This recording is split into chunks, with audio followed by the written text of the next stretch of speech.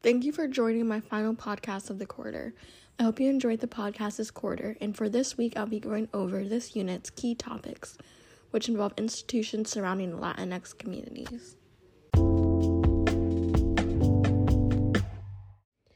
Institutional frameworks play a major role in shaping the lives of the Latinx community.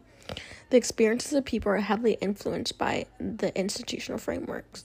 For example, things such as the educational system places a major role in the lives of the Latinx community. There are many disparities when it comes to the school system and when catering to diverse communities. There is a disconnect between the administration and the students. Additionally, in areas where there are large populations of Black and Brown people, we tend to see less funding, which hinders their access to a quality education.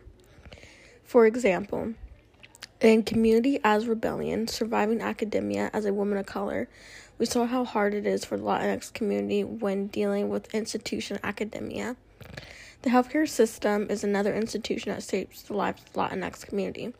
Sometimes there is a language barrier that creates a barrier between providers and patients.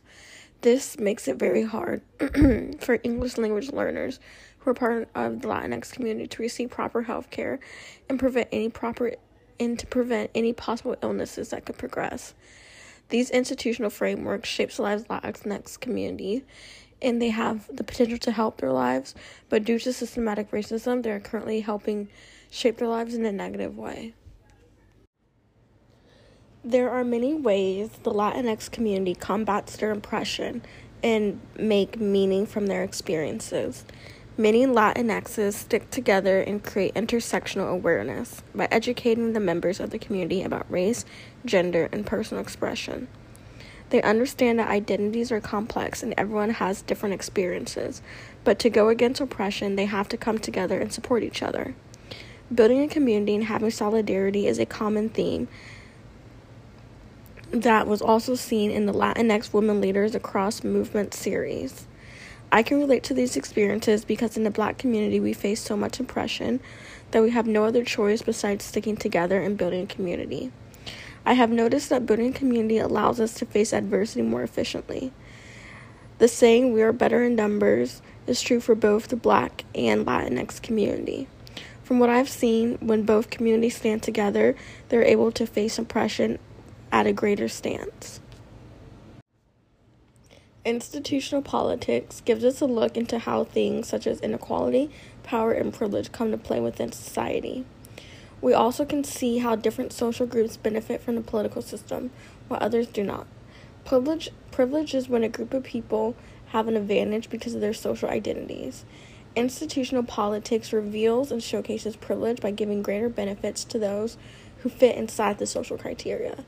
To fit into social criteria, you have to be white, straight, and wealthy. This means people who do not receive these benefits have to work harder to get in the same playing field as others.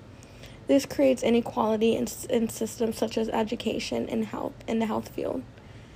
Those two systems are the biggest perpetrators of inequality due to the level of power they hold. In the subject of the trial, in the Queer Latinidad Identity Practices Discourse Spaces reading, the author examines the idea of institutional spaces and how they can have a direct impact on the Latinx community and how politics have direct implications on people. This can be found on page 86.